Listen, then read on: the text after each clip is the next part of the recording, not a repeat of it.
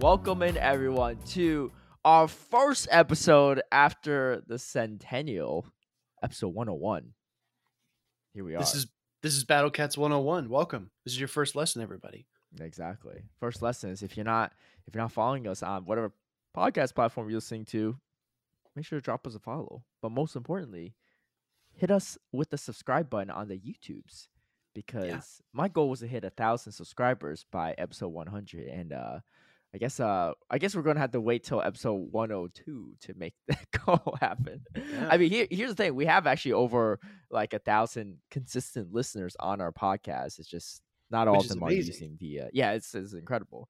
Not everyone's using the YouTube platform, which I understand, but it's the best way for you to let us know your thoughts, especially if you drop a comment down below.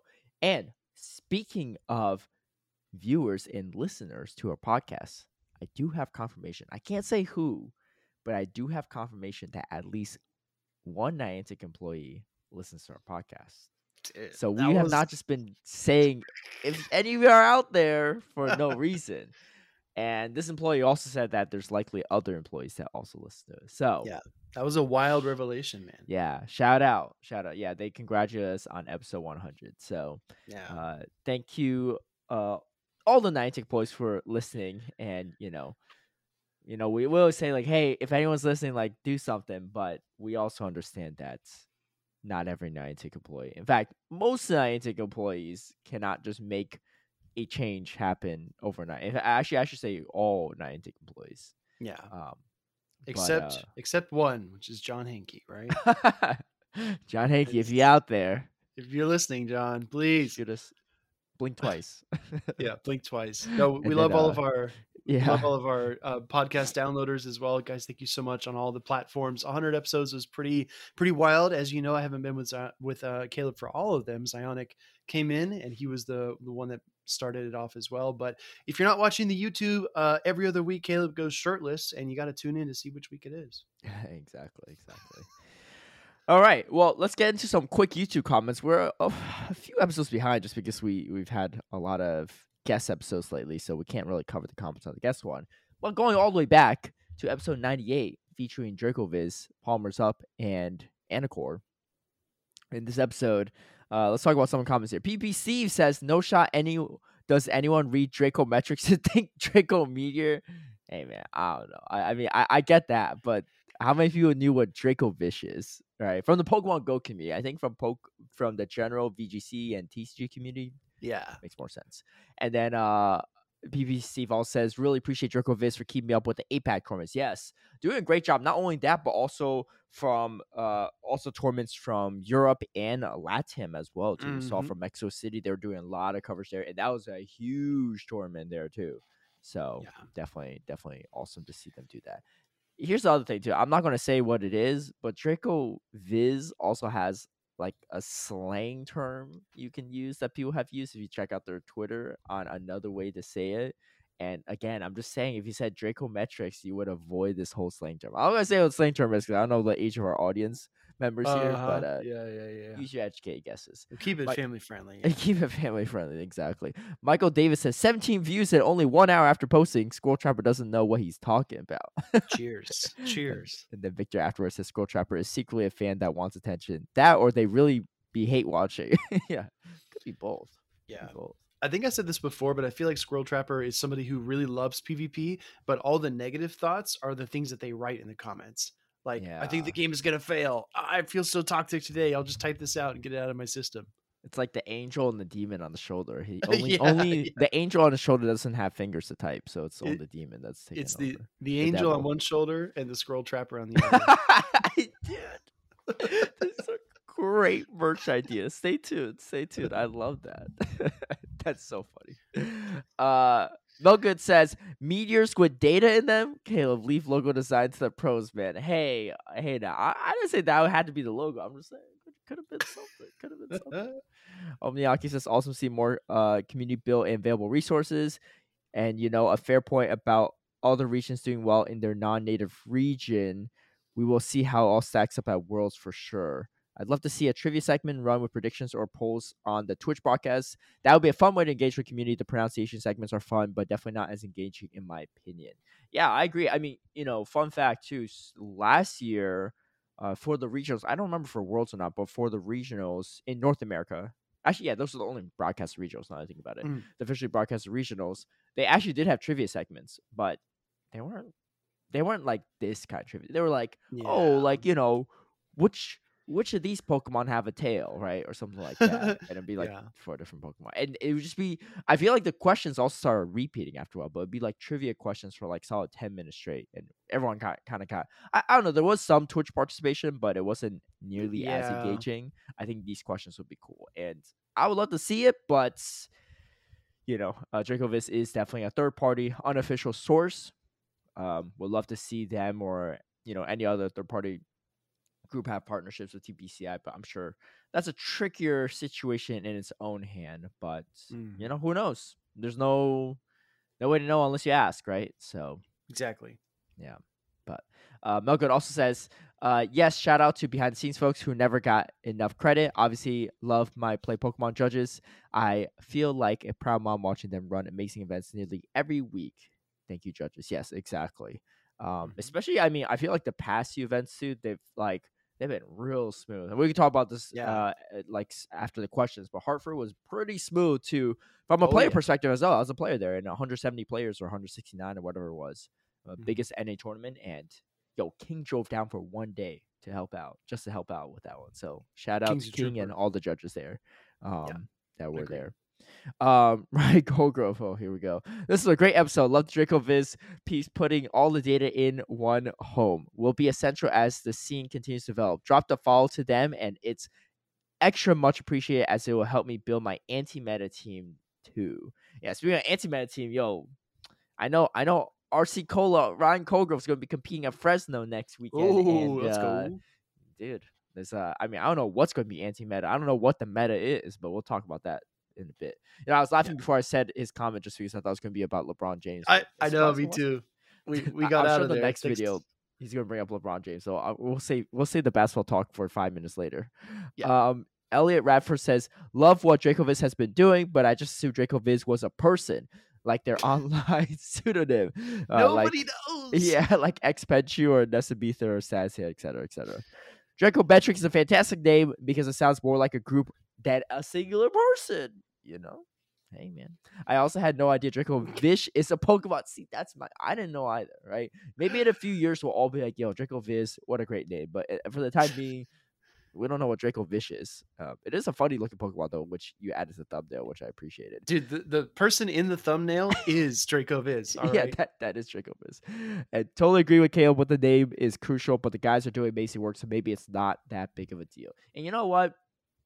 I gotta say, even if the name's not great, the chatter around it is only just better publicity, right? True. So true. Skull Trapper said, Silph just shut down. Your crap PP is on the last legs, but keep up the fake smiles. Yo, he back. He's back. Yeah, this one wasn't as eloquently typed out. It's just a short dig at us, dig at Silph. But hey, Skull Trapper, if you didn't know, man, it's a bunch of grassroots efforts in behind the scenes. So, best of luck to you as well. Best of luck to you. Roberto Lopez says, can't wait to hear your reactions towards the recent Silph news. I'm sad considering this means the end for my factions team. Yeah, I mean, again, because this was 2 weeks ago too, right? So we did a Silph segment. We did 2 weeks prior, and we'll cover the comments from that one too. But I'm hopeful. There's a lot of chatter, a lot of work behind the scenes, so we'll see how that goes. Don't disband your teams yet, everybody. Yeah. Rose said, Caleb for president, Coach Iamon for VP. Draggy and Cranbreak has shared the first cat title. If that's the case, nice. I'm making Speedy. What's that? Man, I'm blanking. What's a position where Secretary of State? Chief of Staff. Chief of Staff. You're all right, let's do it. You're Chief of Staff, Speedy. Let's do it. You gotta do all the dirty work behind the scenes. I'm like, take care of this person for me. Like, dude, I'm the Doug Stamper, right? Exactly. Digging up holes in the middle of deserts. If you know what I mean. Shout out to anyone in the comments who gets a reference. Exactly. Rose says, "What am I saying? We all know Heather will be president. That's true. I'll be her VP. That's fine." Yeah. Nice look at the work that goes into all the juicy data compilation I adore. Thanks, Jerkovic. Yeah, for sure. This was a really fun episode. There was actually one other comment here about someone asking, like, I don't know why it was necessary for us to roast Dracovis's name for 15 minutes. I don't know what happened to that comment. I don't know if it's deleted or YouTube held it. I remember seeing it when it first came up. Hey, maybe they backed out. Yeah, I mean, look, no shame on those that like Dracovis's name, but I'm always honest with my friends. I gotta let them know how it is, because that way there aren't people making fun of the name, which some people have been, but it is what it is. Like you said, no publicity is bad publicity. That's the old saying, right? That's true. Yeah, exactly. All right, going into our Sylph episode comments, we'll just cover this one. We'll cover the episode 100 comments in a future episode. A lot of hashtag thank you Sylph, such as from PvP Steve, Ginger Ninja, and Sabine Keller as well too. Yeah, definitely shout out to Sylph for all the work they've done over the years, as we mentioned in the past episodes. 2 episodes ago. Roberto also says Michael from Niantic as episode 100 guest. Not quite, but it was a good guess. That would be cool. I mean, if we could get him on. He was recently a guest on Zoe 2's YouTube channel, and we'll talk about that more in this episode as well too. But so hey, good idea. Yeah. Hey, I'd be for it. Gil says Lifting and Zombies is episode 100. Wait, what's Lifting and Zombies? Lifting and Zombies is a Pokemon Go spoofer streamer. Oh, yeah, who makes spoofing videos. So gotcha. I don't know about that one, Gil. I don't think so. That's an interesting name in general. Yeah, no, unfortunately it wasn't. Melga said, also, please don't sit there thinking about your team's performance because the judges will tell you to hurry up. Dude, yeah, Mel. For real. It ain't gonna be me. It ain't gonna be me. Yeah, I'm telling you. If everyone could have seen behind the scenes in San Diego, Caleb was like, all right, 2 changes, lock in. Fastest locker in the game. I mean, you could tell if you watch me on stream. I'm just your body language. I'm really just like, all right. Yeah, I know what I'm doing. What are you doing, right? And they're staring at the phone, so like picking and stuff. I'm just like ready to go. Sabine Keller says the only Pokemon I've transferred accidentally was a Clefairy. I had just built the second before. Oh man, a Clefairy! No. Oh my gosh! As I wanted to put it on my team, it had vanished. I still don't know how that could happen. Oh gosh, the double move in the dust is definitely something. Yeah, I definitely accidentally double moved and powered up the wrong Nidoqueen before for a tournament because the CP looked about right, and then I forgot, and it was like I praised 2, and I forgot which one I was going to use. So. Dude, you've powered up the wrong Nidoqueen. You run Water Gun Shadow Swampert, a Great League tournament. I was stream. Yeah, you've transferred a Libre. Dude, what is going on with your inventory management, dude? Dude, it's man, needs the work. Old age is getting to me. Senile. I will say too. I mean, I'm not that old, but like I feel like spicy food's hitting me worse than it used to, and like I don't know what else. I used to be able to handle spicy food. I can still handle it, but just I don't know, my body can't or what. Speaking of spicy food, you got that chip or what? What's that chip coming? Working on it. Sabine says the guest at episode 100. I think Psionic is the trap here. Caleb's trying to trap me too because it must be him, doesn't it? So I say it's Shadow Z. Dude, having Daniel on the podcast would actually be really fun. Yeah, actually, funny enough, we did have Daniel on the podcast a long time ago, but that was a whole different Daniel Zineri. So yes, no, that would be a great return guest. Again, he's very busy behind the scenes. He also works for TBCI. I don't know what, like it's like I don't know if there's any restrictions on that, but that stuff is something we can ask. Because I mean, dude, think about it. He hasn't even been working for TBCI for a year, like literally half a year, like today, almost just half a year. Wild, but we've come a long way. Sabine Keller says, "I like Draco quiz from episode 98.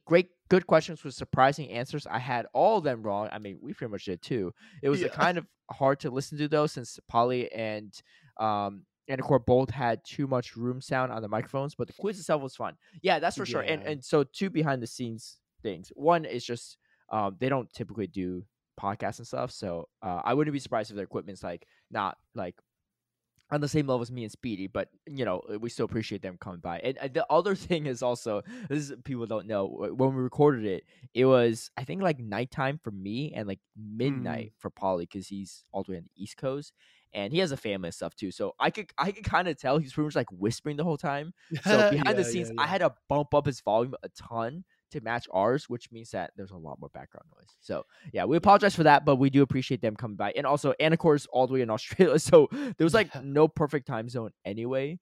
But yeah, but I'll tell you what, dude, in 2024, let's launch the Battle Cats recording studio and just fly our guests to the studio and record in person. Yeah, you move on down to LA, man, and then we got it. We got it.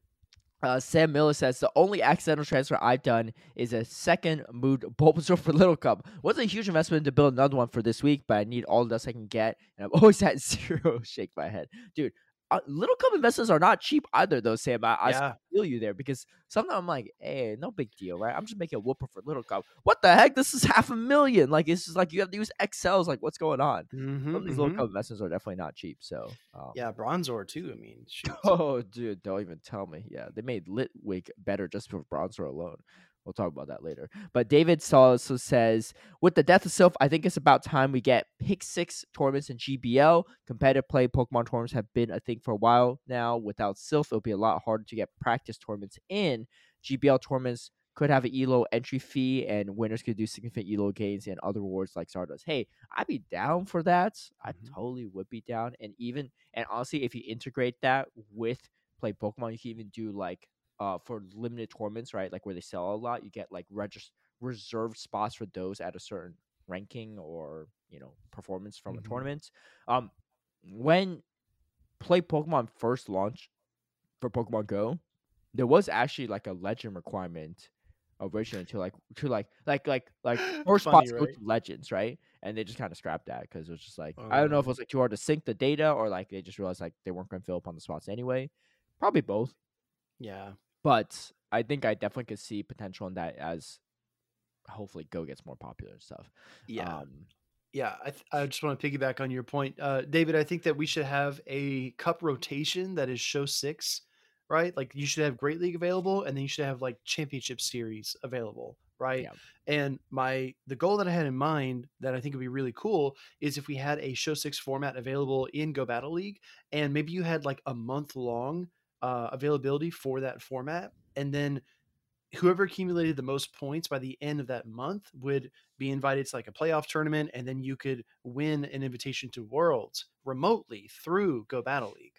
Like there'd be one North American Continental Champion, one Latin American Continental Champion. Those 4 champions would be supported by Niantic to go to the World Championships, which I think would be really cool. Yep, that'd be really dope.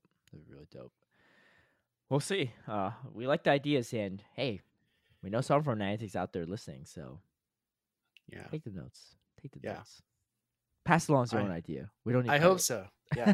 Take all the credit. And then when the community is like, oh my God, this is the best idea ever, Caleb and I won't say a word. It was totally your idea. Yeah. Except for me, every episode I'll be like, you heard it here first on the Battlecast podcast. Fair. From David, actually. But all right, Chad Cameron, actually, C-Ship says, congrats on episode 100, dudes. Really hoping for a Squirrel Trapper reveal. Dude, I'd honestly be down to just hit up Squirrel Trapper and see what's up, right? I don't think Squirrel Trapper would take us up on it, but I'd be down. I'd be like, yo, here's the link to a podcast. Let's see what happens. These are on live, right? If you go just like buck wild and stuff on the podcast, I'm just gonna cut it out or bleep out everything. Just add a bunch of beeps, It's like a Jerry Springer show. Exactly. There's no First Amendment on this show. It's Caleb amendments only. Jerry Springer, dude. Rest in peace, man. He passed away recently too. I didn't realize he was like a mayor of a whole city and everything too. Dude, that guy just did a whole bunch of things. Yeah. Apparently, I think he was like, I don't know. Don't quote me on this. I think he was like a decent mayor too, but I don't know. I didn't look more into it. Thank you so much, Ships. Justin has a big question. Why don't we tackle this one together? Yeah, because you've been reading them all. Justin says, please make the Don't Ever Change t-shirt happen. I've already placed a pre-order. Thanks, Justin. Wanted to get your thoughts on the upcoming Shadow raids as well. This seems like a great example of the disconnect between what Niantic thinks they are encouraging, which is community-focused engagement, I presume, and what actually happens in the real world. This is kind of This is the kind of thing I would have gotten really excited about even 3 months ago. The prospect of maybe getting a Hundo Mewtwo, Purified or Shadow, would take either. And it does sound like it could be a fun raid mechanic with the right teammates. I would have went to a park or two with my son and maybe one or two lower level locals and remote invited some people to ensure we could comfortably defeat it. Now, though, the prospect of actually gathering together enough qualified people in person to take on a Shadow Mewtwo with the new, probably buggy mechanic is daunting to the point of me just immediately giving up on the idea. Justin, I just want to cut it off. Like, there's a couple more sentences here, but yeah, I agree with you. I feel like, especially if you already anticipate there will be problems and you know that the stakes are higher, it's more difficult to defeat. It just makes things, the barrier to entry is even higher. If you already know that you can't dodge reliably, charge attacks come through back to back in the raids, it's buggy with the lobbies, you never know what's going to happen. It just feels like, why make this more difficult? Because it's just going to be more frustrating in the end. Justin continues, so instead of my being really excited and actually engaging with the game, I'm planning on just avoiding them entirely. I live in one of the most populated parts of the country, which is LA County. Yo, shout out to Caleb as well. I can't even imagine the work it would take to try to gather up a group in a less populated area. Justin, Shadow Mewtwo raid weekend happened. I live in southern Mississippi at the time. I did 0 Shadow Mewtwo's. I'll Can't ask you believe about that later. it was brutal. Can't believe I'm the only one who feels this way either. I could be wrong. Hasn't even started yet, so maybe it'll go great and really encourage people to play more together, but it seems doubtful. We'd love to hear what you guys think. Yeah. I mean, we'll definitely talk about Shadow Mewtwo's in a little bit too, or Shadow Raids in general. Yeah, there's definitely some yeah, I don't know. I mean, I will say there were definitely some positives I saw on Twitter. People were like, oh, I got to like meet some of my community members again, do these raids and stuff. But then there's other things where, like, on the flip side, you got no one to meet up with, right? If you're in Mississippi and you're like, dude, there's no one doing these raids, or it's really hard to coordinate. I tried using Campfire, and we'll talk more about that too. But I do yeah, I do agree with a lot of the sentiments there, Justin. And listening to the Michael on Zoe Two Dots YouTube channel also helped illuminate some of the ideas around that. So we'll talk about that in a little bit. But thank you for the comment as always, Justin. Ryan Colgrove says, shout out to the SoCal Swablu homie Dapperdis. Almost had Caleb on the ropes. Yeah, dude. Those matchups were really, really tight, too. Honestly, the closest matchups outside of... Honestly, my battles with Ramberto were, like, close, but, like, they weren't like as intense. The battles with Dapperdis were super intense. And I wish him the best too. He actually recently ran into some health issues too, so has to withdraw from Fresno. But wishing him a speedy recovery too. Yeah, I hope he's okay. Yeah, he was posting about it on Twitter. Yeah, but yeah, so he was in the hospital. He was hospitalized, but his factions needed 1 point to win the bout, and he was the last one to go, so he couldn't just forfeit and go 0-2. So you know what he does? He 3-0s his opponent from the hospital bed in the hospital after his healthcare incident. Wild, dude. Dude, I don't know who his opponent is. What a baller, dude. I don't know who his opponent was, but with all due respect, that's like a career-ending injury right there. That's if you get 3-0 from the hospital, that's tough. Well, it was the last week of Sylph, and I think the opponent went Spice and went like 6 ghost types.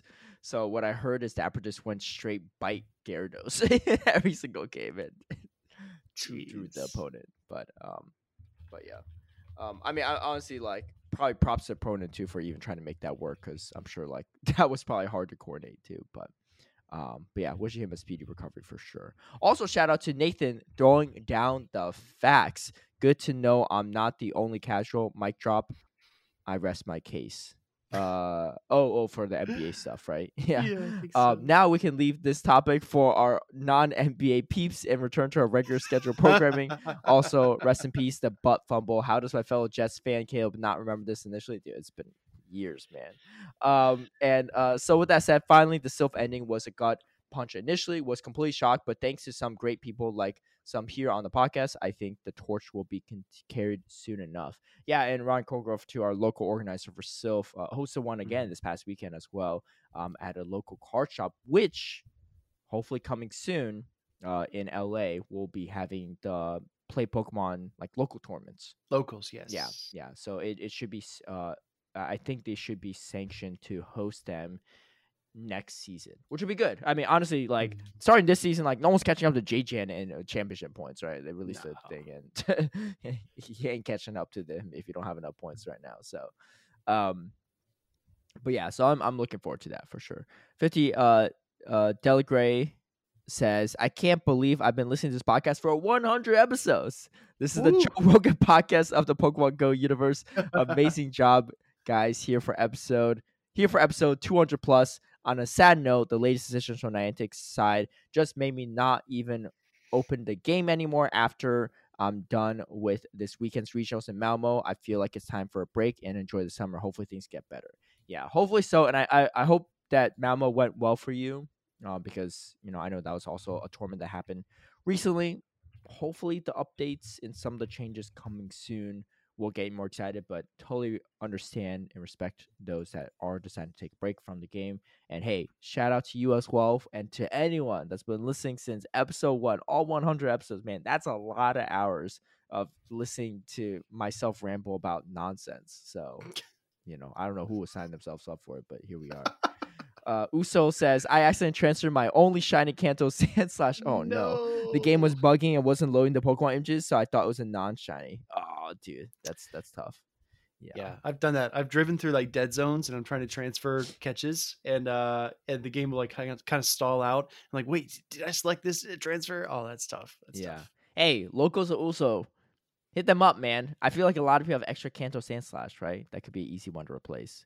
True. Especially because they already have one registered in the Pokédex, so it won't be expensive. Hey, Uso, if you're around somewhere I'm around, I got you. I got some extra Kanto Sandslash as well. Derek Cruz says, it's 11:30 p.m. and just put on the 100. Let's see how this goes.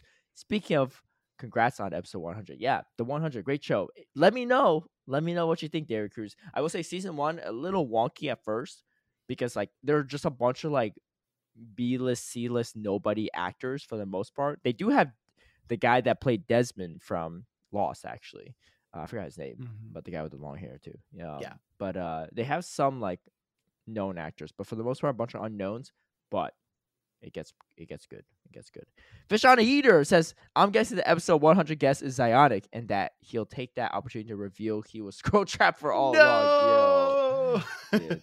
Great guess on the Zionic. He never revealed he was Scroll Trapper though, but you never know. He could be. You never know. He could. Dude, I'm telling you, it's the Scroll Trapper on his shoulder. Just the evil voice. Yeah. And shout out to Fish on Heater and DeFi as well too for their podcast on GoCast. They also have a PvP corner which I listen to weekly, which is good. Rich Rank says, as an OG first 15 or so member of AR PvP, it always warms my heart to hear that server mentioned in the community. It did so much for the PvP community. Yes, absolutely. And being among the first to offer remote tournaments, the first for team formats, exactly, the very first. And at the beginning of the pandemic, hosting consistently full remote tournaments. Love that server and everyone I met there as a local. Yeah, definitely.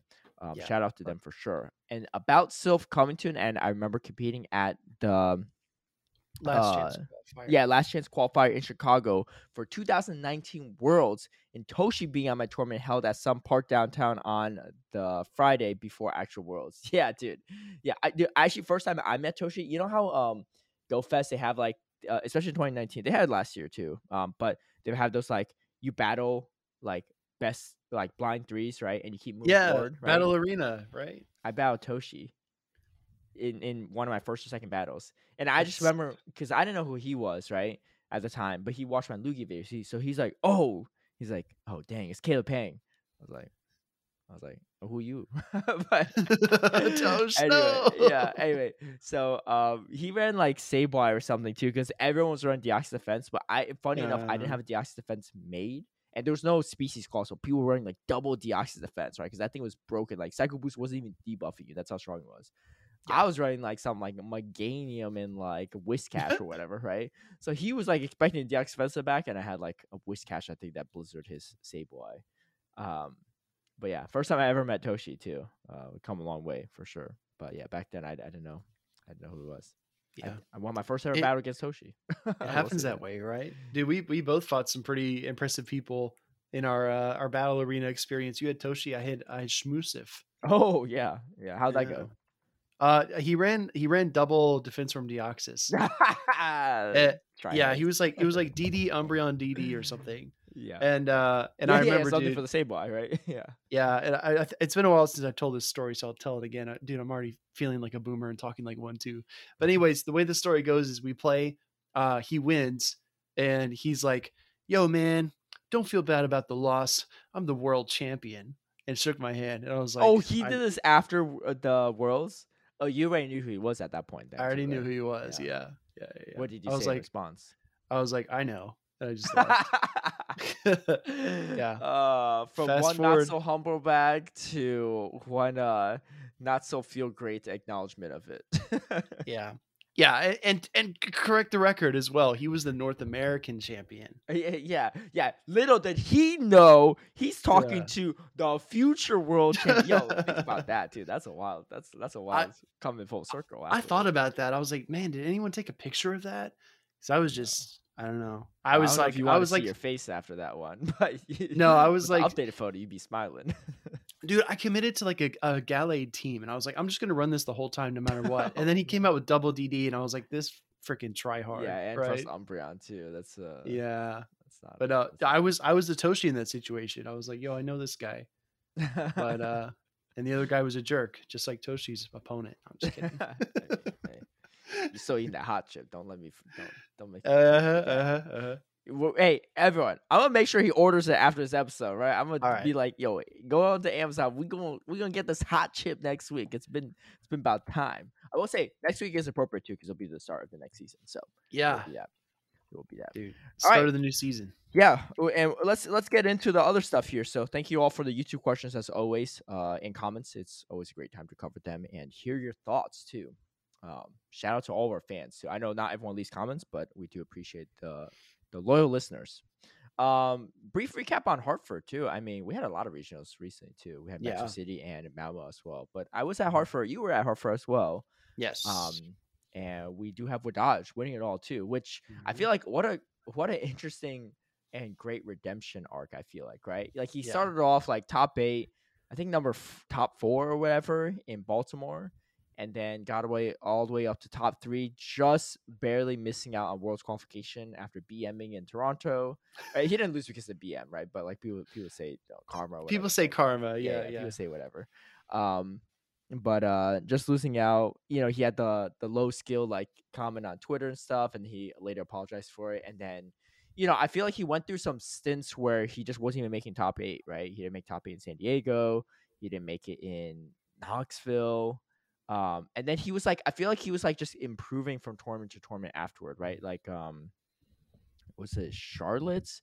He made top 8 from losers bracket side, and then I think Fort Wayne he got to the winners bracket side, but got knocked down by Hedonis. And then this time around, he just went all the way through, didn't lose a single set too. Very impressive too. I mean, it was a stacked tournament. I mean, think about it this way: Worlds Invite went all the way to top 7 because of how many Worlds already qualified people were in top cut in top 8, right? Top 16.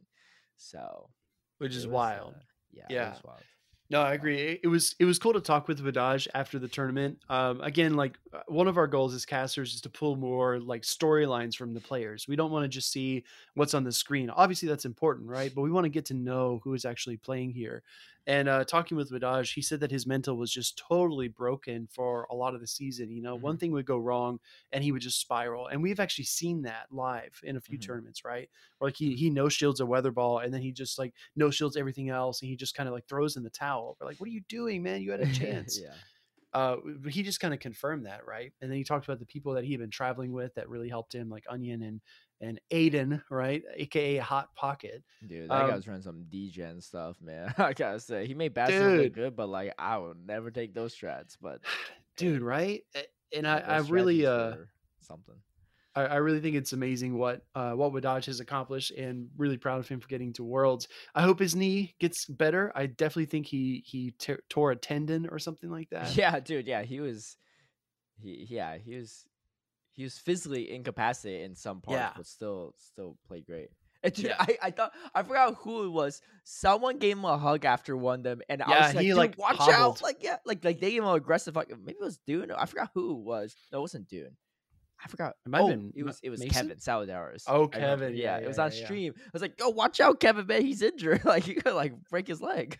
Yeah, Kevin's showing all the love, dude. What I thought really characterized Hartford though was a lot of these, like you said, a lot of these worlds qualified, really talented players were using like these crazy picks, like Hot Pocket with Bastiodon, right? That was not the play style that we were used to at all. I wasn't crazy Magic, enough. I should have ran something more than just Toxapex. right, right, and then you had Magic Mason with Guzzlord, right, running just some bonkers stuff, and I think it was really, really fun to watch those matches. I wish we would have seen more of the losers bracket in day 2. That's like more behind the scenes thing. Hopefully next time we will see losers bracket battles. But that being said, I do think it's a little bit unfortunate that we had all these spicy Pokemon, but then just the freaking hardcore meta ended up in the finals. That's mad for a reason, man. I was like personally guess. thinking like, man, am I trolling by not bringing Trevenant? Because I was, because man, Swampert is so annoying for my team. Like it's just like you had to lean to RPS, but that might be the last time for that. We'll see, because this upcoming season this upcoming season of GBL and these updates, we'll talk about it in a little bit. It's going to change some stuff. It doesn't change everything, but it changes some stuff. Yo, Trevenant is like just going extinct here. Trevenant feels bad.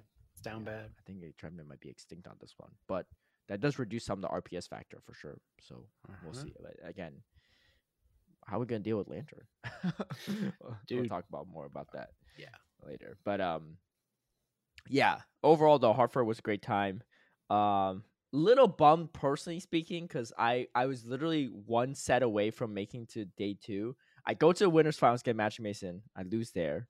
Right, I get a chance at losers finals. I get a rematch against the guy I 2-0'd in the winners semis, and this guy had no Umbreon check. His best Umbreon check was like a Toxapex or a G-Fist. That was it. Oh, nice. Yeah, like those aren't really even Umbreon checks, but he had no fighters. No. He had Sableye, Noctowl, Swampert, and Shadow Dragonair. So like nothing really for Umbreon. So I'm thinking, yo, this is gonna be great, right? Jimbo Spice too. Shout out to him. He's actually a patron of mine too. So first time meeting him in person, but he's in my streams a lot. He talks to my Discord, and so I was like, I mean, it'd be great to battle him in case he's a great battler, but no, he made the adjustments. He 2-0's me at the losers finals. So crazy adjustment. Those were good battles. I wish we saw that. I battled him on stream, and looking back on it, even though I 2-0'd him, looking back on it, I had to play like absolutely perfectly, and I won. Like I had like lead advantage every time too. So looking back on it, even though I had a team comp advantage over him, he's still very talented, and I had to play really well to even get that 2-0 with the advantage that I had. So looking back on it, like I'm not surprised he 2-0'd me, and he was going on a tear. He was like 2-0'ing everyone after, and he faced some tough opponents. He beat JJ in round 1, beats Monarch round 2, facing me round 3. Goes to losers finals, losers bracket, faces someone else I can't remember who, and then Uber Judgment. Oh, and then he has to face me again. Dude, and I'm telling you, none of my opponents were easy at Hartford as well. I didn't get any like rando 1200 CP infestation Beedrill users, right? Like every one of my opponents, like I came to game 3 every time, and I timed out Umbreon into a Azumarill in game 3 of one of my matches. Off stream, and like the sliver of health was so low, I couldn't tell who won until we saw the final screen. Holy cow. It was that bad. Yeah, it was that rough. So, yeah, all the opponents in Hartford were great. I mean, partially maybe my team I built wasn't the best, but I got some spice for Fresno, right? Coming up next week. Okay. Yeah. So I'll give you a sneak. You know what? I send you a screenshot, right? And you could do the reaction here. But overall, again, Hartford, it was a good time. So, and again, congrats to Wadaj, and then also Chargor as well qualified. Yes. Yeah, which is awesome. That. Yeah. So. While you're doing that, I just want to say I got to commentate with Butters. That was a lot of fun, dude. I got the usual Caleb seat there. That was that was really enjoyable, dude. Butter's just so hype and so much fun. That was definitely a fun cast. And then Jim and Mark as well, I thought were great. Yeah. Cast, so. Yeah, it's been a second since I've seen Mark too, but it was great to see him there too. So we'll see how it goes. Okay. Yeah. Dude, okay. You're a believer. You saw what she did with it in Hartford, right? Actually, two of these actually made it to the top 16 in Hartford. 2 of them? Yeah. Oh wow. I didn't realize that. Dude, should I drop the other name? I think that's enough of a hint, right? Yeah, it's fine. Just leave them be. If they don't know the info, they don't know the info. Okay. Hey, yeah. just No spoilers. like I said, just bring your Bastion counters for Fresno, right? Bring your Bastion counters for Fresno. I was gonna ask you too. Fennekin Community Day was during that event. Yes. And we stayed around for venue to catch stuff too, right? I know you were commentating, so you probably didn't have as many catches. Do you know how much Stardust gained you had? Because I only got about 300K. Yeah, no, a little over 300K, 350 maybe. Yeah. Yeah, so to be honest, I was trying to push up to the 20 million, and I was like, you know what? There's double dust here at the event, and I think the spawns were decent as well. Yeah, it was triple dust there, so we ended up getting it with the star piece. It was like 9 times dust. Yeah, so that's the benefit of playing at a regional. The only downside is there weren't as many spawns, so there are definitely some dead zones. Yeah, but I had a bunch of stacks going, so I didn't get as many as I was looking for. But also, I didn't like catch the entire 3 hours. I was like watching and doing rockets and talking to people. Yeah. No, I was the same way, dude. Honestly, as I was saying, on Saturday I actually grinded quite a bit as well. Yeah. I actually got a lot of dust Saturday. Yeah, dust, yeah. It was raining too, so it was weather boosted. Yeah. Dude, so for the weekend, I think Pan Powers. Yeah, that's why. Because Pan Powers spawn at all the North America regions. So with the rain, dust boosts. Great times for Pan. Bro, my XLs blew up for Panpour over that weekend. How many you got? Because I got a lot too. Bro, I got a lot. Okay, so we're going to compare visually here on the YouTube, but we will obviously talk about it as well. Dude, I blew up from like 176 to that. Oh my God. Okay, Caleb has more than double mine. He's got 700 something. I got 1,691. Bro, that's the thing though. Once you build 1 level 50 Panpour, do you need any more? Yeah, I mean the shadow version, man. Oh, come on. Anyway, so I think I'm about the same. On Sunday I was about 300K, but over the weekend I did about 500, which is pretty cool. I broke 2 million in a long time. Yeah, I spent a bunch though on Mewtwo racing. We'll talk more about that later. But yeah, I finally broke 2 million. I'm under 2 million again. But yeah, so it was cool though. I actually caught a Shundo Fennekin. Yeah, dude, it was. I was hanging out with legit. Kaiser and Jokes, and I was catching it. It was like a 710 Fennekin. I just saw it was shiny. I was catching it, and then Jokes right next to me. He's like, "Yo, the 710 Fennekin is 100." Well, I was like, I was like, the shiny I'm catching right now. I was like, I'm pretty sure the one is 710, right? I catch it. It's 710. Him and Kaiser are looking over. So we're like, oh, praise it. I praise it. And we're like, oh my gosh, it's a Shundo. And like, we like freaked out. And like, I feel kind of bad because the broadcast is still going on. So like, it's almost like the crowd, like parts of the crowd were freaking out. And you would almost think like something happened on stream, but like nothing active was going on. So I assume maybe people in the Go section probably was like TCG or VGC, something going on there. But no, it's just my Shundo. Dude, who knows? Maybe one day we need to get like a camera walking around the venue during a community day. That'd be cool. Dude, yeah. My hat fell off when in excitement. Nice. It was. But yeah. Anyway, so what a great time. Looking forward to this upcoming weekend in Milwaukee. I'll be commentating at that one. So that'll be fun. Nice. And then Fresno coming up the weekend after. And then I think we have a 1 or 2 week break, and then NAIC as well, too. Yo, so many tournaments. Actually, also this upcoming weekend, shout out to the other regionals as well. Torino and Santiago, Chile as well. So we got Europe tournament and Latin America tournament as well. 3 tournaments right after moveset update. Literally, the update goes live a day before, right? Like, we're talking about this update, but it hasn't even gone live yet. So you can't even test stuff yet until like tomorrow. So it's gonna be wild times. I'm very excited to see what's gonna happen. It's a lot of updates, but some of it feels a little like boom bursty with liquidation and leafage everywhere. But but there's a lot of good stuff there too. Yeah. Before we get into that stuff though, let's talk about some of the other stuff that's happened. Master Ball is released. I got my Master Ball. I don't know if you got your Master Ball yet. Not yet. Yeah. You didn't get it yet? Nah. What are you stalling on your task roll? You wait to claim like the extra 1,000 dust at an event or something? Yeah, bro. I gotta win these Stardust bets somehow. No, what's the storyline? It's the Let's Go. It's a Let's Go quest line. Let's go quest line. All right, I'm scrolling. I got Valorous Hero level 50 challenge. Oh my gosh, dude, it was actually funny. I was showing House Stark all my uncompleted research at Hartford, and he was getting super triggered, man. He was like, "Oh, dude, don't show me that." Oh, I can't look at that. Oh, dude, House Stark. He was flustered. Yeah. And All right, I just you know I enjoy seeing how Stark flustered. So, dude. Okay, I claim the research. yeah. Now I have to catch 25, defeat 3 rockets, make 3 excellence, evolve 5. We're getting there. We're getting there. What part of the task is that? Like 7 out of 8? Oh, 5 out of 5 6. out of Okay. 6. All right. Yeah, Okay. yeah. All right. Well, All right. yeah, dude. Dude. Also, I saw Robin Sparkles on Twitter too. Accidentally used a Master Ball. Dude, this is like, dude. it's Okay, unfortunate yes. too, because I get it, right?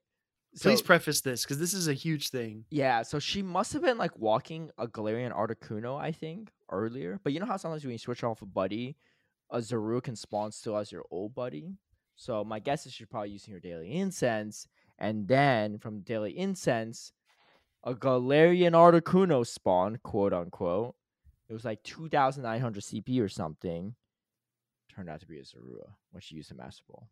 Yeah, dude, I would be furious. Yeah, she tweeted about it too. Hopefully, I don't know if Niantic can sort that out or not, but dude, I would be big mad. Tell us in the comments or on social how mad you would be if you actually freaking caught a Zorua with a freaking Master Ball. Dude, it's wild. Oh, no. And I mean, Galarian Birds make sense to spend, right? That's probably the best thing to use on a Master Ball these days, unless you have like a hundo that's about to run on your last ball, maybe from a raid. But yeah, one of my patrons actually caught a 98% Galarian Zapdos with Master Ball. Wild, because you don't know the IVs beforehand, right? But that's legit. Pretty incredible. But yeah, dude, hopefully that works out for Robin Sparkles. If not, she's probably the first one in the world to catch a Zorua with a Master Ball. So, dude, let's talk about this real quick. I think we talked about it before. It would be such a huge flex to throw out like a PvP Pokemon with a Master Ball. Like, this is my Medicham coming out of my Master Ball. Like, see the purple ball fly out, dude. Yeah. Do you think anyone at Worlds this year will have a Pokemon in a Master Ball? I don't think anyone. So. You don't think so? Again, like, you don't know the IV spreads. Like, why would you spend it on, like... I mean, unless your buddy next to you caught a hundo. True, right? And you like, look at it and you're like, oh, yeah, but what's a hundo for, what's a shundo from Great League that you use? Wobbuffet's, like, purified, right? Shiny Alolan Sandshrew.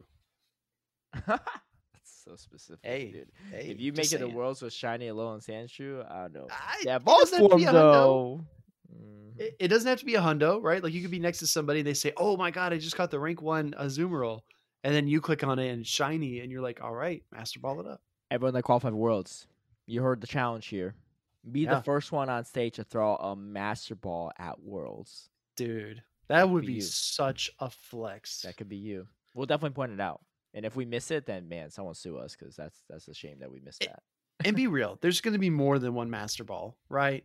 I mean, they're not going to release. No, you think so? Yes, dude. There would be more buildup, right? They just released this one. They said, okay, it's out. You only get one in the main series game. How could you get multiple here? I mean, except for like back in the day in the silver and gold, you were able to dupe it and stuff in the Poke Center. I mean, come on. That's not like typically a thing, though. You really think Niantic would just drop this once in a lifetime item? You can even buy team medallions. Nothing in Go is permanent. Yeah, but this goes to main series canon lore, right? I don't know. Let us know in the comments below if you think Speedy's right on this one. Now, I'm actually, I get what you're saying, but for this one, I'm leaning towards like this is a once in a lifetime thing, which is why I might just hold on to my Master Ball forever, unless like it's like a Hundo Shadow something, and I'm on my last ball, right? I would probably use my Master Ball there, but that's about it. Nah. Yeah, I think honestly, my theory, and then we can move on. My theory is that we're gonna get one Master Ball per year. That's my theory. Oh my goodness! Wow, you really upping the stakes here, dude. Just saying. I'm still waiting for Wooloo to spawn more than once a year, right? That hasn't happened yet. We might get some Wooloos. Yeah, soon. Yeah, and speaking of Hundo Shadows, how you like this transition? Shadow Raids, baby. We got some Shadow Raids now here too, and it started this past weekend, and pros and cons. Some people like it, some people don't. You can only raid them in person, right? We had the first Shadow Raid debut with Shadow Mewtwo, and then I think there's going to be Shadow Articuno coming up in later next month, this upcoming month. Sounds right. But just on the weekends. But yeah, Shadow Raids only do in person, and the first set was Shadow Mewtwo starting this past weekend. I do think it's a good one to debut. Especially if there's no issues and stuff. And it didn't seem like there were really any issues, especially in Australia and New Zealand. I know Michael Staranko went all the way to Australia just to make sure that it was going smoothly and they had a representative there. So Good on him and good on Niantic send someone out there for that. But yeah, Shadow Mewtwo. So we had a whole event with Shadow Mewtwo and everything and all that stuff. And yeah, I mean, you Ray alluded to it earlier, but you didn't do a single one, right? Did you try to? No. I was in the car, and I think Saturday I went down to Louisiana, and then Sunday I think I was in no, we went to Hattiesburg on Monday. So Sunday I was in Picayune. Saturday I was in Louisiana. And no, like I would drive around, I would see them, right? I look at the lobby and there'd be nobody in the lobby. And I'm just like, all right, well, I'm only my one account. Like there's nothing I can do. I just even if you had 2 or 3 accounts, which that's against COS, but even if you did, you can't do it. Like it takes a lot of people. Yeah, exactly. And not only, yeah, that was to the point that Justin made earlier, right? Like even if you could get like 1 or 2 friends to help you, it's not enough. So like why make it in person only but also harder? I don't get it. Yeah, with the gems. Yeah, you had to use the purified gems. The purified gems, they like didn't fully consume them, so I do appreciate that because like there's no way you get enough gems to do like back to back race, right? If you just had some stored, like it just saved them for you, which is kind of nice. But yeah, it was tough. It was tough. I did a few on Saturday. I had to call up some friends to come down to where I live to like do some nearby, which was still a struggle. Like we're struggling with like 4 to 5 people. And then Sunday I did a couple more. I kind of slept in a little bit, so I didn't do a ton. But I just drove down to Santa Monica, and the only reason why we were able to do all these is because Santa Monica was spoof for heaven. There were like 20 plus people lobbies ever, but that's like reliably, that's the most reliable way, which is unfortunate, right? Like I think it's a cool system, but not allowing remotes and stuff, having a remote raid limit, and then it just like encourages spoofing, I think, right? I keep thinking back to that tweet you made a few weeks ago about how Niantic is trying to encourage certain behaviors, but they don't put anything in place to facilitate that behavior. Yeah. And I definitely think that's still the case. I mean, you know, like you said, I still want to hear your experience with Campfire, but like you said, Campfire is like it. Otherwise, you know, all the local Discord communities are really relying on us again to do our own thing, which is, you could argue, a bit unfair. Yeah, I don't even think there's a lot of even active local raid Discords anymore in LA, and if there are, I'm not in them. But I tried using Campfire. I really did. I give it an honest shot. And coordination was just like impossible. Like they're just, I'm like I said, I live in LA, and there's a lot of people in LA, one of the biggest cities. A lot of people play Pokemon Go in LA, and even then it was hard, right? Outside of Santa Monica. And I think a lot of people just went down to Santa Monica in general just because they're like, well, you know, why not? But like it was like a 40+ minute drive for me to do like a few raids, and I was just raiding with spoofers, right? Like I was with a friend, and we couldn't even get into the same lobby because that's how many spoofers there were. Like we go in the lobby at the same time, but we're different 20-person lobbies. But it's just how it is. Unfortunately, it's just how it is. You know, I'm sure some people had like successful raid days and stuff, but like it's just like it's just you can't say because there was success in like the top 15 to 20% of people that it was like that's like the standard, right? Like it's not the standard, it's not the norm, right? Yeah. And even if it's a norm, right? Even if 51% of people had a great time, 49% of people still could not do a single one, right? And this game's built on FOMO. You can't even trade shadow Pokemon, right? I will say too, my thoughts as well is that the shiny rates are really low. I didn't get a single shiny. I mean, I didn't do a ton. I did like maybe over 10, but I didn't get a single shiny. But there were a lot of people that did like 40+ and they got 1 shiny. So there's that. Not great. The IV floor is like 666 is weird, dude. It's such a weird situation because like if we have Shadow Regis and raids, yeah, we want the 666 whatever, right? But for the most part, the vast majority of Shadow Legendaries, we want high IVs, right? What are you going to do with a 678 Shadow Ho-Oh, right? You know, what are you going to do with a 10, like 6, 11 Mewtwo, right? Like it's just and like to make from Master League, not only is that a ton of Stardust and a ton of XL candies, you're going to make a subpar one, like, and you can't trade them, you can't lucky trade them, right? So, I think this. I mean, yes, Purifying could bump everything up to 2, but like if you equalize it out, that's only a 888 floor, right? So I like it. It just it's very hard. Like people posting like Shadow Hundo Mewtwo's on Twitter, but like that is not easy to get right with those odds. Yeah, I think there's like 2 things to consider, right? Niantic keeps saying they want it to be a forever game, And I get it, because I've started to feel a little bit of that, especially if you look at like XLs, right? For example, we were talking about the Panpour, right? In my mind, I'm never going to build more than one of a level 50 something unless I'm building just some super hardcore raid team, right? Yep. If I want like 6 level 50 metagross, that might be Yep. like the exception where I Right. absolutely go wild for that. And the amount of effort that it takes to do that is exponentially greater than just to make one, right? Mhm. So I guess I can see where like the grind should be incentivized. And you look at shadows, and in particular Shadow Mewtwo, right? One of the top raid attackers in the entire game per damage output.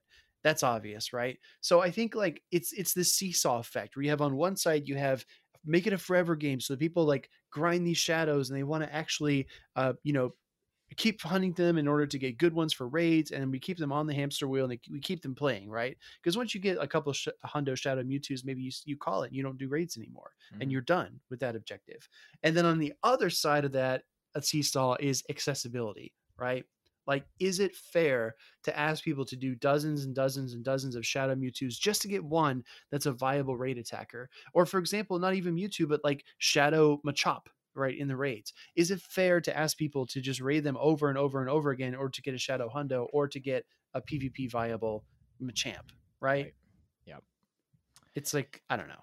Yeah, and we'll definitely get more into some of the thoughts on that too when we get into our T segment with Michael beyond Zoe's video. But yeah, it's so expensive. Like it's this. I mean, like it's not like if you play Scarlet Violet or in the main series game, like you can have a team ready and built in like a weekend, right? Like this is like, do you spend a weekend catching stuff? You might be able to power something up halfway, right? Dude, like I remember talking to our TCG casters, man. They said you can go buy all the cards you need to run Mew V-Star right now. Yeah. And you can just do it for like, $20-$30 or so, and then you can just go to a tournament and compete. Yeah, you could use a winning deck and compete, right? The hard part is learning the game inside out. But I mean, that's the same thing with Go, right? If you want to compete and stuff, you still have to learn the mechanics, accounts, and stuff. But having the team ready is also a grind in itself, right? Like it's hard to have the time to study all the stuff if you're grinding stuff, right? Like we know our co-caster Frosted Caribou spent forever trying to make her meta champ, right? But tons of raids. Yeah, tons of raids. So, back when you could remote in to Mega Metacham. True.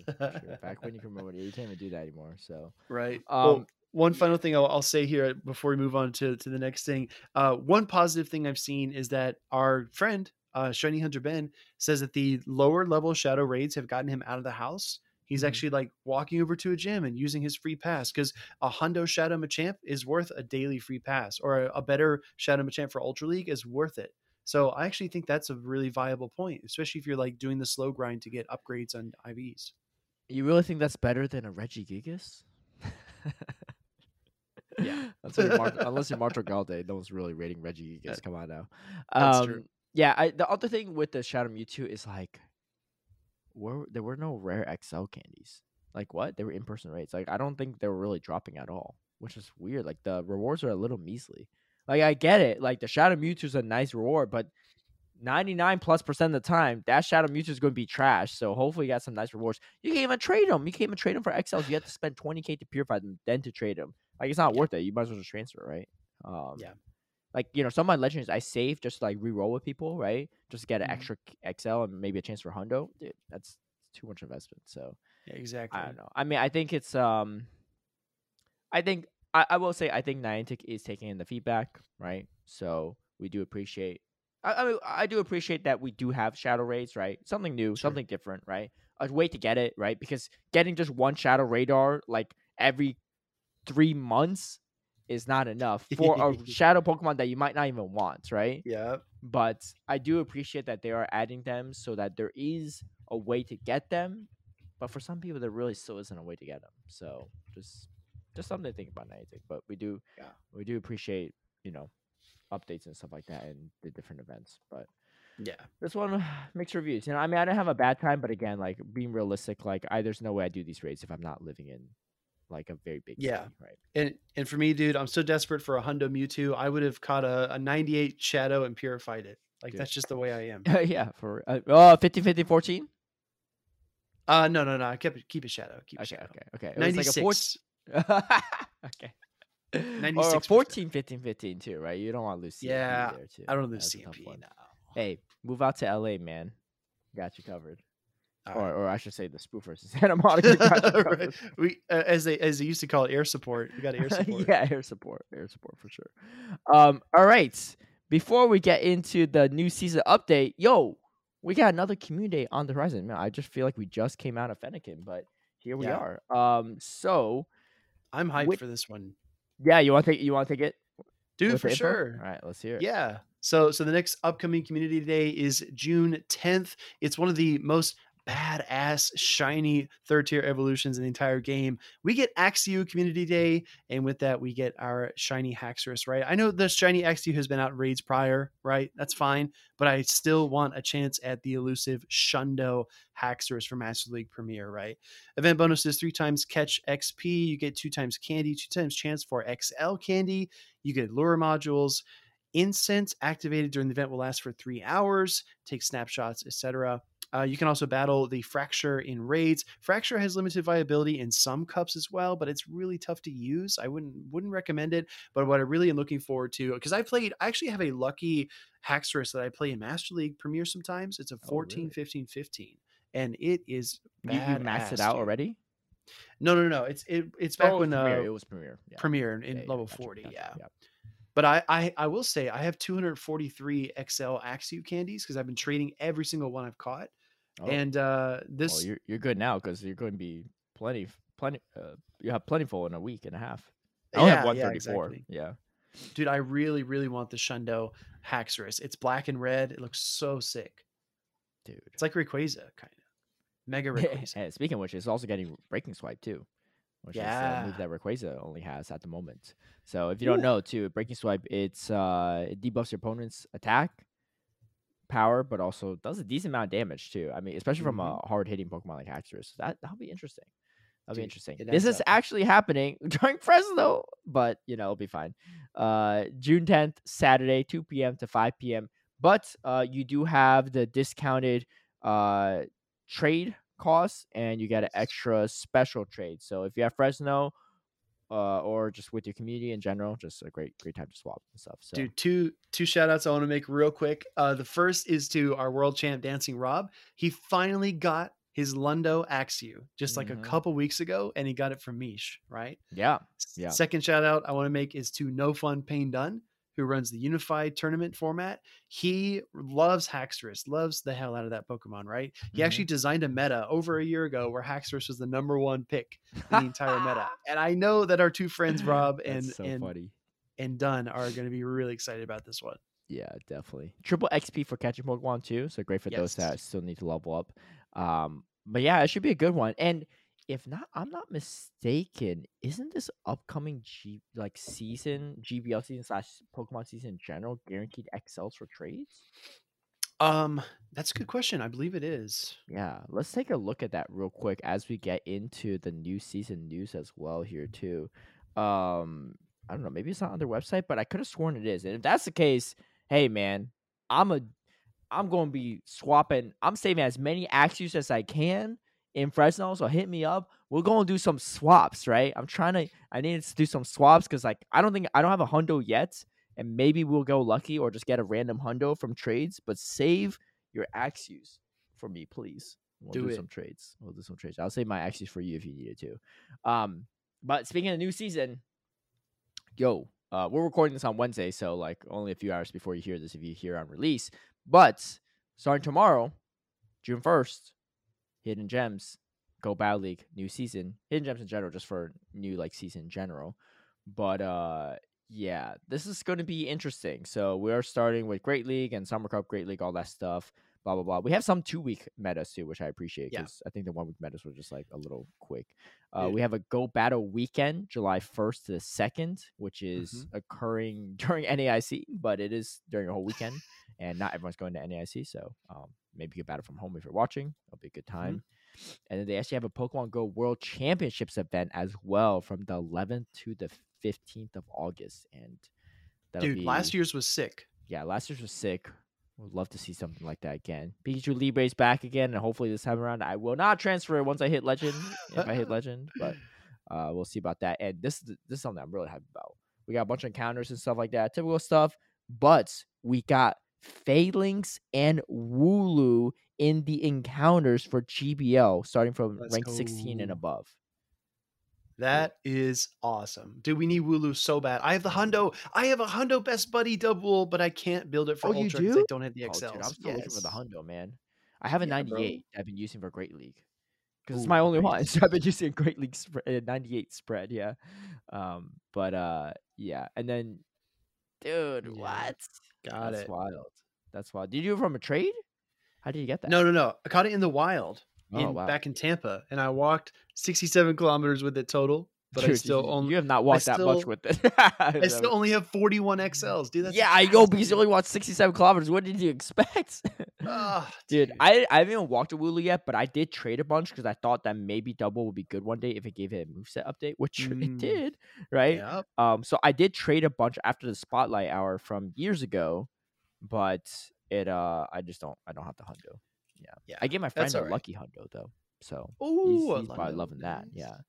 But yeah, we definitely need some Wooloos here too. I mean, honestly, that's a great Pokemon to use a lucky trade on. That's non-special because you need the Hundo for Ultra League, or you could do some like weird Best Buddy spreads, but like it's just not worth it in my opinion because there's so many things that need Best Buddy. Yeah, I have 189 XL candies. Ooh, you're 1,500 candies. Yeah, but the problem is like I just don't have the Hundo. I only have one, and it's my Great League one. Anyway, we have a bunch of different cups too. I mean, that is what it is. The most important part is we have updates for PvP. Yes. Actually, I did a tier list on stream. I'll release a YouTube video later on my main channel as well. Main channel, my only channel, my only YouTube channel. But a tier list of stuff, and I tried tier list all the different changes and stuff. But we have Liquidation, Charge Attack, which is essentially a water move, chance of lowering opponent's defense by 1 stage. Same thing as Crunch, essentially, water variant. And then Leafage is a fast attack, which is essentially grass fast attack. Same clone essentially with Bullet Punch, which Metagross uses, and sometimes Scizor. That's it. It's not the best move, I will say, Bullet Punch, and I don't think Leafage will be because again, Metagross and Scizor don't use Bullet Punch because it's good. They use it because that's the best they have. But that being said, attack changes to Ice Cold Spear, 5 extra damage on it. Poison Fang, 5 extra damage on it. Pretty good because those will definitely help out Nidoqueen and Walrein be more relevant again because they've been pretty much extinct in the past 6 months. Yeah, rollouts. Does 1 more damage, which might not seem like a lot, but it definitely could add up in certain matchups because Dunsparce, you can't really roll out anything down at the moment. Mud Bomb, 5 extra damage. That's gonna be a big one to help check Lantern and stuff, and the Mud Boys are gonna be thriving. And Toxicroak, Whiscash. Yeah, Toxicroak as well, Whiscash. Unova Stunfisk too. C-Bomb, this is a big reason why Mud Boys are gonna be thriving, is increasing in damage by 5 damage, but the energy cost is also going to increase. This energy cost is such a big deal that it bumps Trevenant down to rank like 674 or 75 on the PvPoke Great League rankings. Take a guess. I want you to take a guess, and people at home can take a guess too. Okay. What do you think is the highest ranked grass Pokemon at the moment for this upcoming season after these changes? The highest ranked one on performance. I was gonna say Chestnut. Nope. It's either Chestnut or Venusaur. Nope. What? You're never gonna guess this one. Is it level 50 or is it? No, it's not. It's not. It's like a Credilli. No. Tropius. No. I told you you're never gonna get this. No, what is it? Lurantis. Oh, come on. At 40, at spot 40. The highest ranked grass is a Lurantis. Obviously, I think overall, like Venusaur and even Credilli or Chestnut can perform better than Lurantis, but that just goes to show how irrelevant grass types are going to be in the near future. Well, I think that statement in general, I don't know if that will hold up because I think Lantern Medicore is going to be really popular, and I like Venusaur against that a lot. Yeah, but here's the problem. A lot of ice types got buffs, and let's get into it. And this is why it gets really tricky to use grass types. But not only that, this is why Lantern's going to be really strong. These ice types are also going to check dragon types. Also going to make dragons really hard to use, which are the 2 main checks to Lantern. Yup. You got ground types, but it's got water moves, right? So it's like tricky. Alone Sand Slash gets Drill Run, which is a straight upgrade. Same amount of damage as Bulldoze, but just less energy, right? And Alone Sand Slash is already kind of killing it in some ways, especially Shadow form. Clefable gets Fairy Wind. It's like nothing crazy, but could be interesting in some cups. Wigglytuff gets Disarming Voice. A little better for Wigglytuff, but Ultra League Clefable. Ultra League Clefable with Fairy Wind is going to be... Yeah, I heard. Yeah, that could be pretty good, actually. Yeah. Golduck is now... So here's the thing with Fairy Wind Clefable, though. I checked this in comparison. Sylveon, you don't need XL for Ultra League to power up, right? Clefable, you do need XLs. Their stat product is very similar, despite Clefable needing XLs. Yeah, I remember looking into this. I was like, what's the point of making a Clefable when you can just make a Sylveon, right? Because I remember I think Jonathan Kelly drafted it in ADL Ultra League draft. He drafted Clefable when Sylveon was around. And we're like, dude, you're just drafting a more expensive Sylveon, right? Because Sylveon also... Wait, no, Sylveon doesn't have Fairy Wind. It has Quick Attack. So yeah, I mean, Fairy Wind's a little different there, but... The difference here is that Clefable cannibalizes all the other fairies because it has Meteor Mash. That's fair. It's going to annihilate all the Sylveons, and especially the A9s, dude. Double super effective against A9. That's fair. I'll give you that. Good. Okay, maybe save some utility. All right. Well, good thing it has Fairy Wind now. Golduck is now, if they learn Liquidation, nothing crazy. But Dugong learns Drill Run.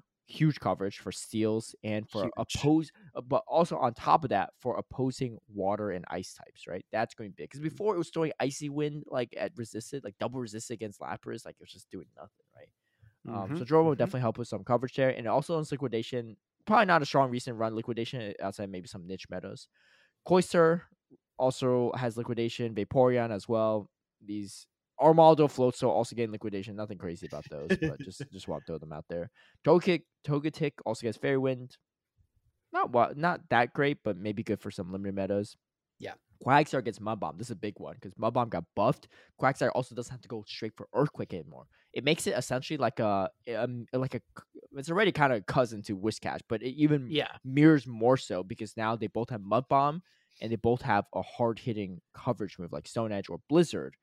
Technically, Quagsire can also Sludge Bomb too, and Acid Spray, a bunch of things actually.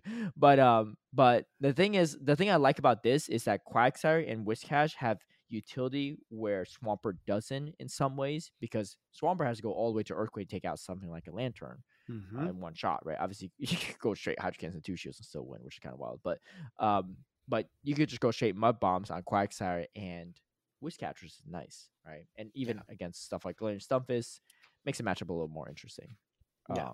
So except for that, Shadow Quagsire are definitely moving up in the rankings too. Will we see it this weekend? Ooh, we could, or next weekend. We'll see. Or next weekend. Hey, bring your Basti counters, man. I'm just saying. Tyranitar is now able to learn Brutal Swing. This is what it is. It's not really relevant for anything except for maybe Halloween Cup for those Rockhold teams. Or some raids. Yeah, Cordelia learning Rock Slide. I was kind of hating on this one originally, but this actually allows Cordelia to beat Noctowl and all even shields and able to beat Altari, I think, with a Bullet Seed advantage. Kind of wild, actually. Not bad. Then you think about the Lantern matchup being pretty good too. Not bad, but not better than Lurantis, according to P-Poke. Driplim also is able to learn Mystical Fire. That's actually a big one too, because now it has coverage against Registeel. It could beat Registeel now in 1 shield and 2 shield, which is pretty big. Big. I learned this back in the day in Go Battle League, but there's no shot you're going to lock on down a Drifblim with Registeel. It has way too much HP. I survived with like 1 to 5 HP multiple times in Registeel matchups back in the day. Dude, there is no shot. Exactly. That. So that's going to be interesting, but we'll talk more about this later. Lantern is looking kind of scary though. Snover, Abomasnow are both learning Leafage, as well as Rowlet, Dartrix, Decidueye. None of these are super relevant, I think. I mean, maybe for Little Cup, some of the pre-evolutions are, but Decidueye is not going to be good in any shape, way, or form. What meta was it where Decidueye... Sunshine Cup, yeah. Dude, Decidueye with Leafage in Sunshine would have been... I don't know. I think they wanted to run DJ and Razor Leaf, but maybe, yeah. I don't know. It was so frail, though. Like, I threw a Bulldoze from my Vigoroth and almost took it out. Yeah, fair. Yo, my favorite. Probopass learning Zap Cannon, man. Yo, talk about an upgrade, bro. Hey, I'll tell you what. Hey, look. If you land a Zap Cannon in a play tournament, let me know. The best steal the best steal in Great League Remix is gonna be Empoleon unless something comes up, but the second best steal is gonna be Probopass, dude. Dude, at that point, just don't run a second steal. Dude, Damn how much you got? You got farmed down like an Altaria to get to that Zap cannon. It's true. Heatran is now up to learn Earth Power, which unfortunately actually doesn't help that much because it's just Groudon's so good. Groudon Kyogre is so good. Like Heatran's so hard to use in Master League. Like I've tried it, dude. It's not easy. But what about the Nihilego matchup, dude? Double super effective against Nihilego. Come on. Dude, Nihilego, dude. I did lose a couple Nihilegos in Master League recently. But like I'm just like, dude, like what the like it's so weak to Dialga. Like it's such a risk to bring it. But they got Dude, only if you getting go locked into my Lugia and Ho-Oh, so I couldn't do anything. Yeah. Only if you go Zacian hunting. That's when Nihilego's actually true. Yeah, I didn't have a Zacian. I mean, I guess it's not bad against the Flyers like Ho and Lugia and then the Fairies. So maybe there's some rock. Yeah. Samra is now out to learn Liquidation as well. And Caracasa as well. Dude, there's a bunch of Liquidations, like I said. Samra, Caracasa, Electros, Beartic, all Liquidation. Nothing great. Golisopod learn Liquidation is something, though. I will say that. That does give it, like, that's something that actually needs a better water move than Aqua Jet. So, I'm saying it here. Golisopod, one update away from being something really good in Ultra League, I think. It has Shadow Claw, Liquidation. It needs a better second charge move. But thank you. Yeah, dude, Golisopod has one of the most badass designs. I think that Pokemon needs upgrades, dude. It needs to be viable. It looks so cool. I caught a rank 1 last year, I think in Milwaukee or NAIC. Yeah. Ooh. Yeah. Let's go. Someone else listening might have that same rank 1 from one of these events. Yeah, rank 1 for Ultra League. I don't think I have a great one for Great League, but I have a rank 5 for Ultra. Okay. That's the best all right. I got. All right. I got you. Yeah, you go win CMP and stuff. Yeah. Oh, you're ready to still zero too. Season I'm 13. Ready. What does that mean? Oh no, it's an old tag. But I have a bunch of stuff I'm gonna build on stream. Dude, you've been saying this for like a year straight, man. I feel like he's been like actually almost a year straight. I was on vacation, all right? Yeah. No one believes this, man. You said you were gonna build stuff at 10 million dust. You're almost at 20 million. Dude, almost? You pretty much are. You building something when GBL goes live tomorrow? Yes. I'm at 20,267,000. Hey, don't forget to build that Bastion, man. You gotta do that Bastion still. Hot chip too, man. Don't worry. I'm making sure he gets it after this podcast. Get it for next I need week. to build a Shadow Hundo Camerupt as well. Oh yeah, true. Yeah. That as well. It's all there. A bunch of things. Whimsicott learned Seat Bomb, but with the Seat Bomb like buff/nerf, it's kind of weird. Because you have Grass Knot, right? It doesn't really help it that much. Seat Bomb is technically more, potentially, I think, more energy efficient, but just like you need to spam building more. And it's a little bit quicker. Yeah, it's a little bit. Sorry, I keep on jumping in. It's a little bit quicker. It could be good in Little Cup, right? Because it's a few. Well, I guess you're playing. You're playing Cottony, though. Cottony. No, never mind. Yeah. Screw that. Just delete that part. Cut that out.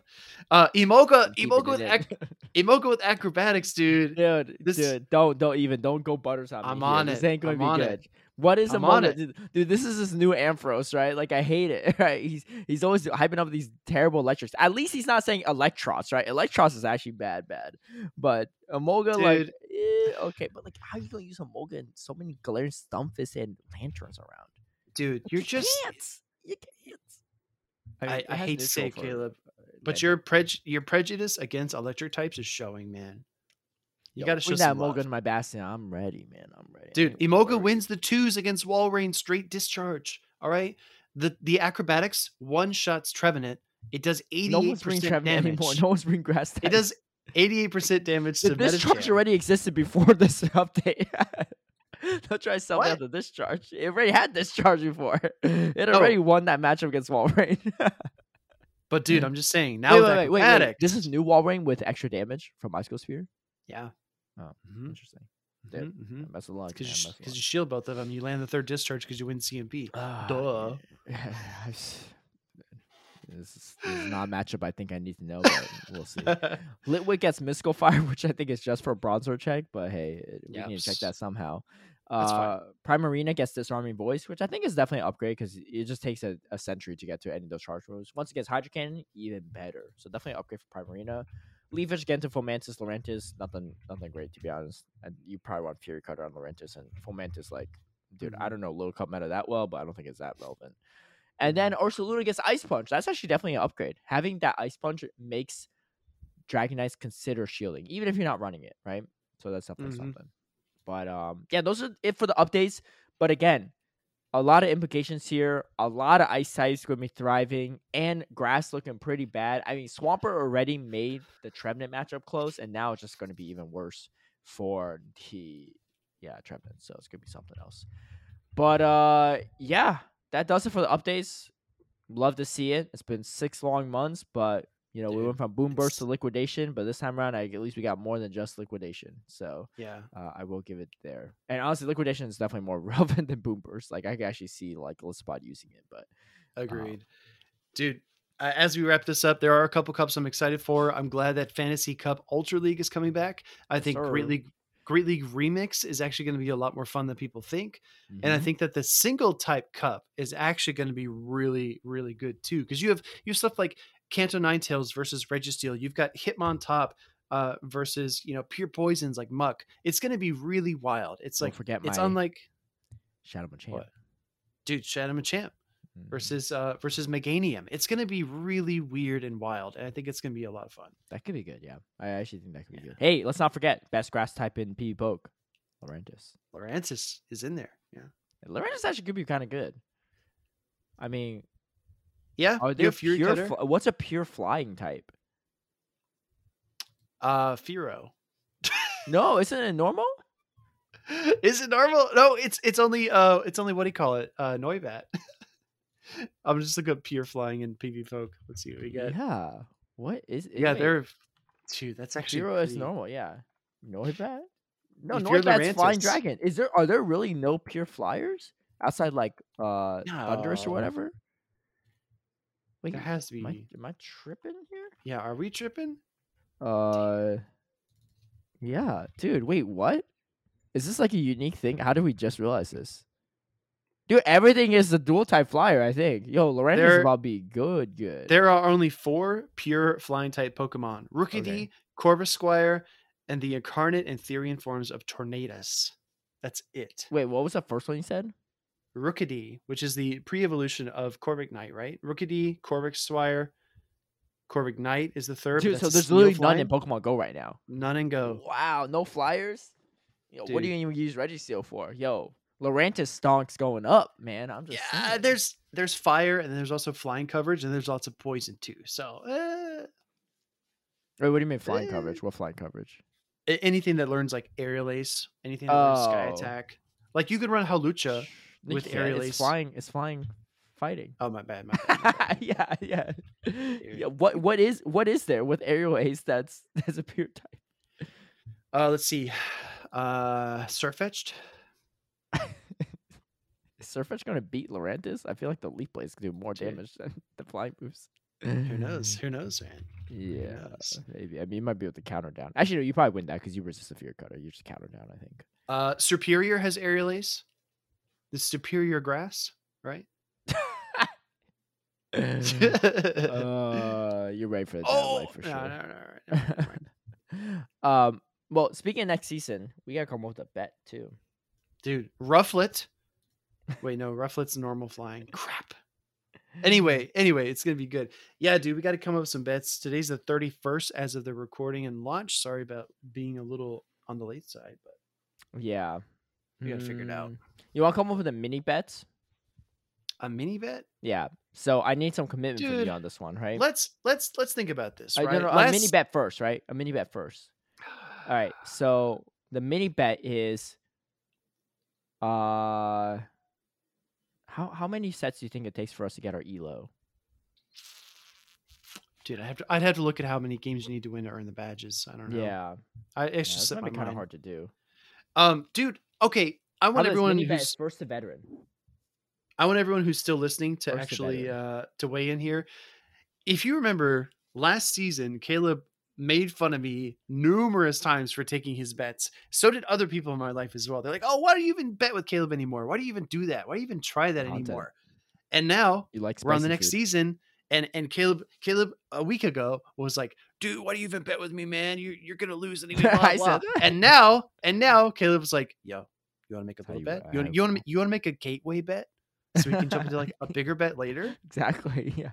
The first bet's on me. All right. Ease you into it. Yeah. Ease you into The first bet's on me. First to veteran, I feel like it's pretty fair, especially this upcoming weekend. I'm maybe in Milwaukee and commentating, right?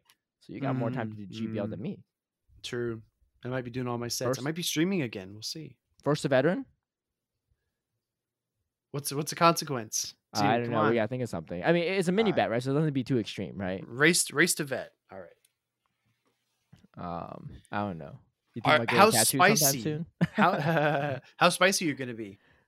No, just you try hard. You can do whatever you want to do. Try hard, dude. Yeah. You want to start the season going try hard? Come on. What do you, dude? I feel like you don't even end the season going try hard. So like, I mean, this is your tempo, right? But I'm just saying, how else are you gonna be? I'm not. How long do you want this first veteran race to be? Like 5 months? Like not 5 months, like 2 months, right? We have different approaches, I think. Well, no kidding. This is why you're losing the legend bet every season. Wait, speaking of which, did you hit legend yet, or are you close, or what? I know you're GPLing because I've seen you post like some updates to some of our group chats, but I don't know like where Elo's at. What's your Elo? I got as high as 2960. Right now I'm at 2914. Oh, wait, have you done any battles today? No battles today. Well, you're going to do them today, I assume? You're going to try to, right? Yeah, of course. Yeah, are you going to do some tomorrow then, before the season goes live? If I don't get legend today, then I'll do battles tomorrow. All right. Well, let's do this veteran bet then. What you thinking? Something small. Let's do something small. Oh, man. What's the weirdest Pokemon Center pin we can find? A weird one? Yeah. Oh, man. Maybe you wear something really weird at like a tournament that you have to commentate in the future. The loser. Sorry. I should say you. The loser. So, dude, you're already pre-programmed, man. Yeah, I mean, you know me, right? I got to think ahead of time. Dude, the Pokemon Center is always out of stock, man. It really sucks. Yeah, that's true. That is true. I don't know. Maybe, I don't know. We'll need to think on this. Yeah, I'll browse the website, but I think we have tea to cover. I don't want to lose anybody while we're looking at. No, you're good. Yeah. I don't know. Maybe the pin idea is not that great. I don't know. We'll have to think of something. But they just added a Maridon pin. Oh my god, dude! I think I need to get it. There's some. That definitely can't be the bet consequence here. No, it's the worst Pokemon ever. let me have it. Okay, I got something. The oversized cloth is pretty cringe. It's pretty. Yeah, the oversized ones though, I wouldn't want you to wear because like they'd be like, "What are you doing?" Right, for like a whole weekend wearing, or for a whole day wearing this. Right? That's sure. I don't know. Yeah, I don't know. We'll need to think. We'll think of something. But you're okay with the veteran bet? Yeah. Let's lock it in. Let's do it. All right. So we'll start working on it starting tomorrow. Okay. All right. So T segment for this week. I don't know if you got a chance to check it out yet, but Michael was on Zoe 2 Dot's YouTube channel. I've watched the first video. I've watched the first 20 to 30 minutes. Yeah. So I was just curious on people's thoughts on that, but overall, I'm glad he went on. There were definitely some points and takeaways that I had. There was kind of the sentiment that I didn't love, but it was, accessibility, right? People were talking about accessibility for remote raids. Like, it was accessible, now they're gone. Like, and he admitted, he said, you know what, like, if, and you all should check it out too, by the way. If you haven't checked it out, search up Zoe 2 Dots on YouTube. It's one of our most recent videos with Michael. You can't miss it. But definitely check out the whole video too. I think it's worth a listen. And they had a great interview. I think Zoe 2 Dots definitely pushed him on certain questions that we want answers to, which was great. So shout out to her and shout out to Michael for even being open to that. Definitely pushed him on some issues, like remote raids was definitely a big thing, right? Especially because he was in Australia to do Shadow Mewtwo's in person, right? So they were able to meet up and stuff. And I remember one specific thing he said was, yes, like they wish, like even he wished, and I think a lot of people probably on Niantic wish that they didn't go straight to remote raids as quickly as they did, because it kind of like made it much harder to revert that, right? To reduce it. They even said, like, even if you reduce the damage on remote raids, like that probably wasn't enough to decentivize people. So they had to limit it and increase the price and everything. And even he was like, yeah, like I used to remote raid a lot. And I get it, because I used to remote raid with Michael, right? We were in some raid groups together and we raid together.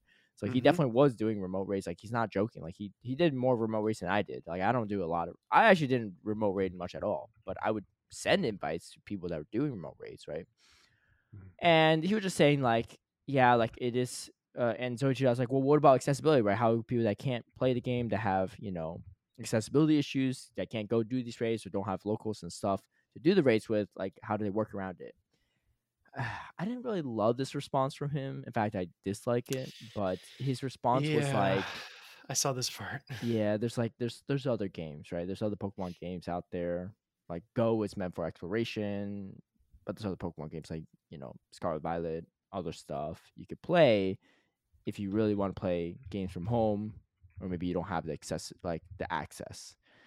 Which is like, he's not wrong, but I just think that like, even if it was accidental that the remote raids gave people with accessibility issues ability to play more Go, right, and do the raids, it's just like, why take it away, right? Like, it's like something that worked out better than expected.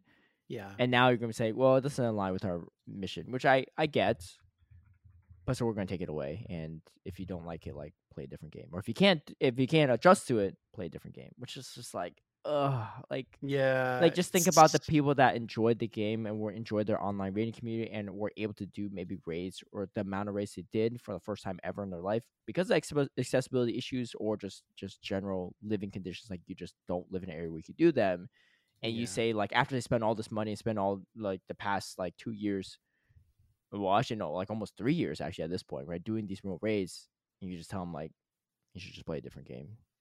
Like, it just, I don't love it. I mean, I do appreciate his honesty, but just, like, that just, I don't know. That's not a great way to build trust again and get people back into the game. And maybe maybe they're okay with that. Maybe they're like, well, that's not our target audience. But it just in my opinion, like, no one chooses to have accessibility issues. No one chooses to not be able to do raids or live in an area where you can't do these raids, right? That's not by choice. Exactly. Yeah. Like, it's not easy or cheap or affordable or feasible for everyone to move to a giant city where they could do these raids or have a community for it. And especially if you have accessibility issues, if you're born with it or it occurred sometime in your lifetime, like, it's just like, you don't choose to have these things in your life happen to you. But allowing remote raids to happen or not is a choice that you can actively make as a company. Yeah. And love that. I don't know what your thoughts on that too, but that was like the biggest thing that I took away from that, which like that I had, I guess, an issue with, right? A lot of the stuff he said, I will say I agreed with or felt indifferent. Yeah. So I want to preface this with the point that Caleb made earlier. For Michael to just basically come out of his paternity leave and then just decide to go on this press tour and talk with the community when he works for a multi-billion-dollar company that has, I'm sure, its own public relations team, and he is actually like standing in the line of fire. I mean, this is like if you worked at a restaurant, right? And your manager was hiding in the back and you had to go deal with like all the bad customers. It just feels like, again, Michael does so much. Like he's obviously got his day-to-day role. He took responsibility for the moveset updates. He took responsibility for the remote raids, and he's doing like PR damage control for the company. Like, Michael's doing so many things. And I honestly, like, if we ever talk to him, Caleb, I'm going to ask, like, Michael, what is your job? Like, what is in your job description, man? Because you're all over the place. And I want everyone to remember that as an individual, Michael is like putting himself in the line of fire to try to help the community. So we might not love his answers, right? But then again, he answers to other people. He has bosses, right? Just like everyone.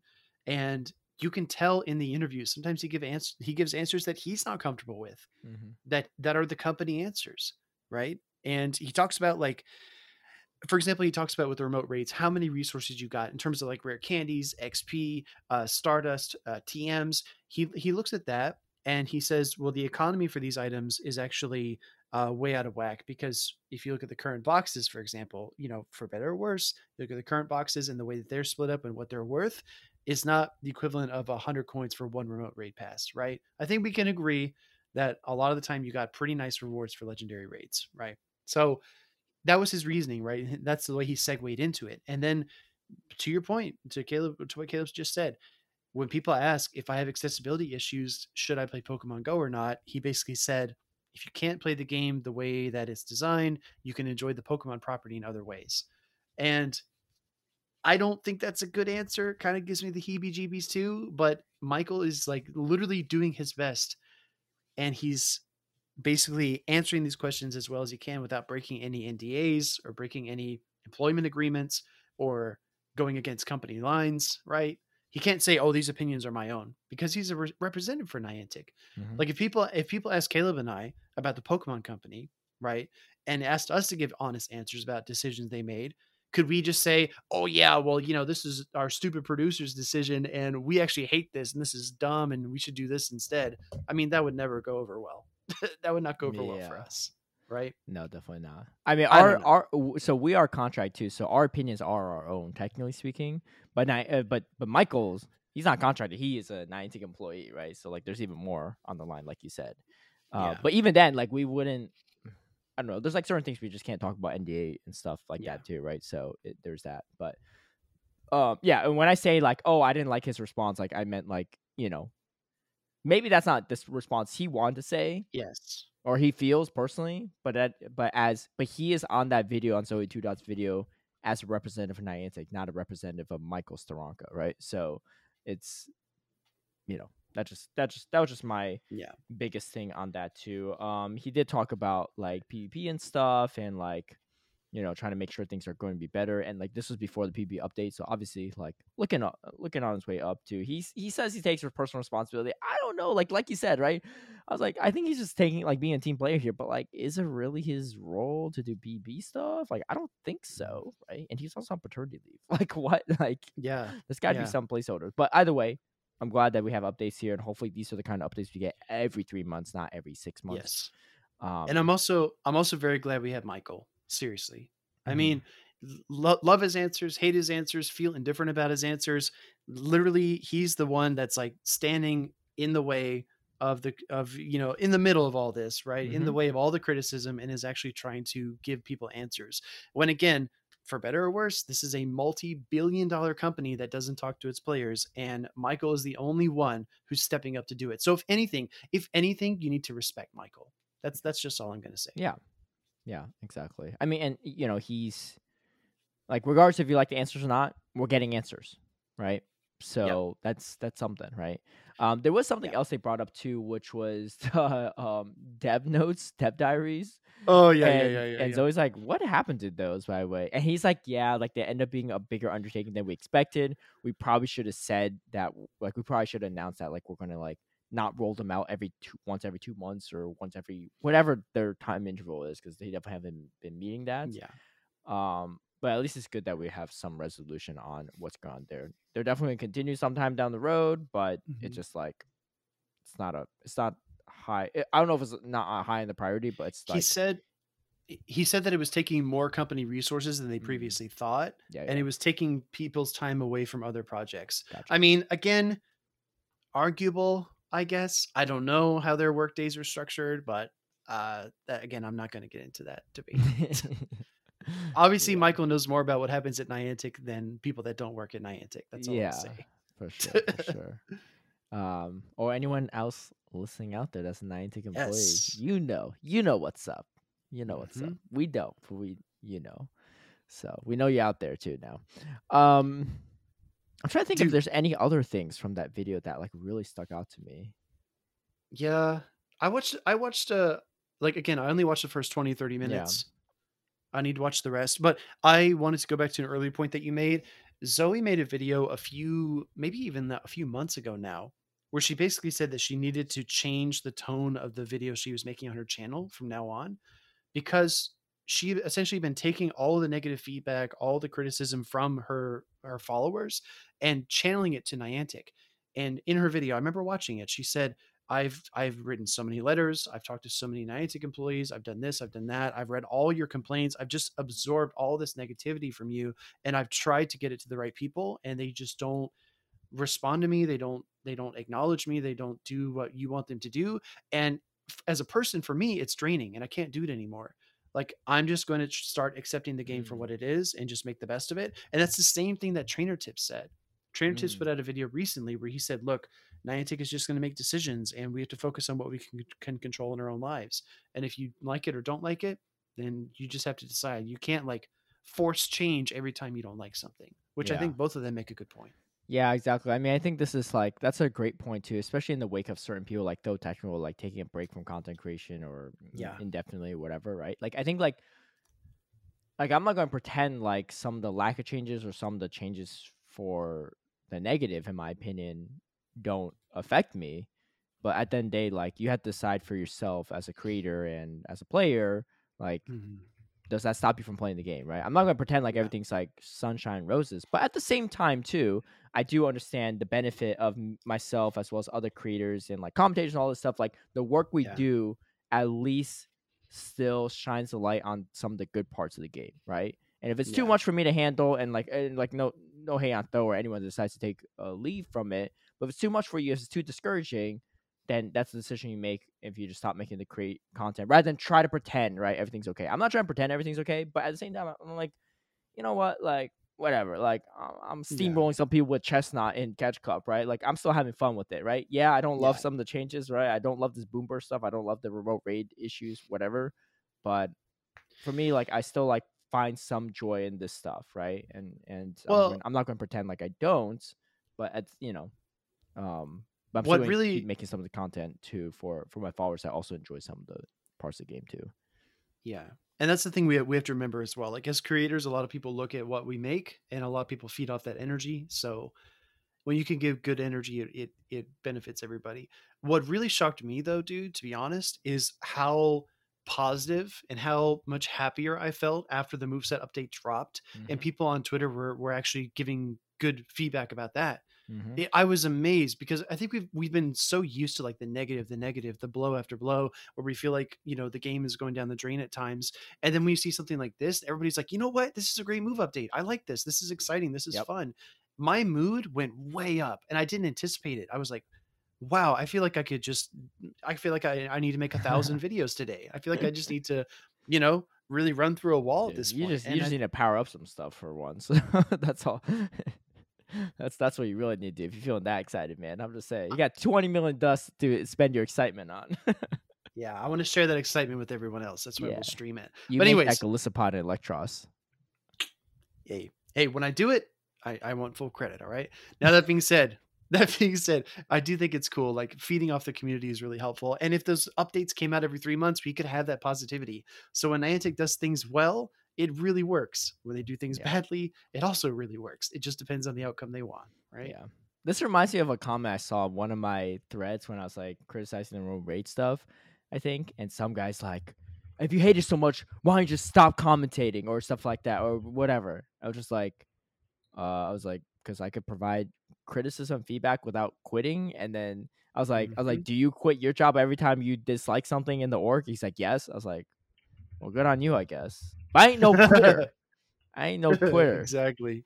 I didn't make it this far in life to be a quitter. I'm just saying. I mean, to be fair too, I'm also the guy that, like, I'm the last person in my friend group still playing a mobile game or whatever game that we all started together, because I'm still stubborn. I'm like, yeah, I'm climbing the leaderboard. What about you all? And they're like, dude, I stopped playing that game 6 months ago. I was like, I guess it's me and my internet friends. How do you think I'm still playing Pokemon Go to this day? There's so many lulls, like in the game early on, right? Like before even raids were out, and people just took breaks and stuff. Like a lot of people did. Right? We talked to Anacor, like he took breaks, right? Like Palmer's up still is like shocked that I've missed like I've never missed a catch once a day ever, except for when we were flying to Australia. That was the only time, and that was inevitable because I just lost a day on the flight, right? That's the only time. And I've only missed a stop once outside that flight too, because I just forgot during the pandemic to go outside, right? But that's it. That's me as a person, love or hate it, it is what it is. But yeah. Anyway, shout out again to Zoe, Two Dots, and Michael for putting that interview together and being a part of it. Michael said he is looking forward to the future of Go, and he's looking forward to rebuilding trust and everything. So I'm optimistic. We'll see how it goes, right? Even if I didn't like the remote raid stuff, we'll see. I mean, hey, Shadow raids too, right? It was our first one. hopefully the next one's better with Articuno. If not, I mean, it's just Articuno, so you're not missing out on too much. Dude, as Michael himself said,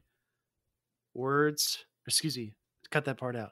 As Michael himself said, actions speak louder than words, right? Yep. So you say you're hopeful, I am too, but I'm just gonna wait and see. Well, we'll see. We'll see how it goes.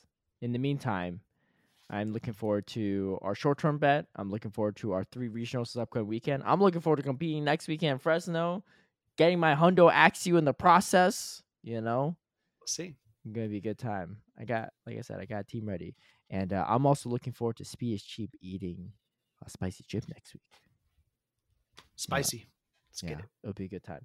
Anyway, thank you all for tuning in. We are at episode 101, and hopefully many more to go for years to come. But we appreciate you all. Thank you for stopping by. If you want to leave us comments, let us know your thoughts. Drop it down below. Check out our YouTube channel at Battle Cats Podcast. But that's about it. Any last words? Dude, cheers to 100 and cheers to 101 in the next one. Yeah, we said this off air too, but we should definitely celebrate, grab a drink or something next time we're in the same city. And I'm down. Hopefully it'll be a fun city. But if not, we'll make it fun. We'll make it fun. We'll bring the party to the city. We'll grab some Chipotle in Zionic's honor. Please no. I will say their chips and guac are pretty good though. I do enjoy their chips and guac. I don't know, something about their chips are good. All right. Anyway, catch you all later and peace out.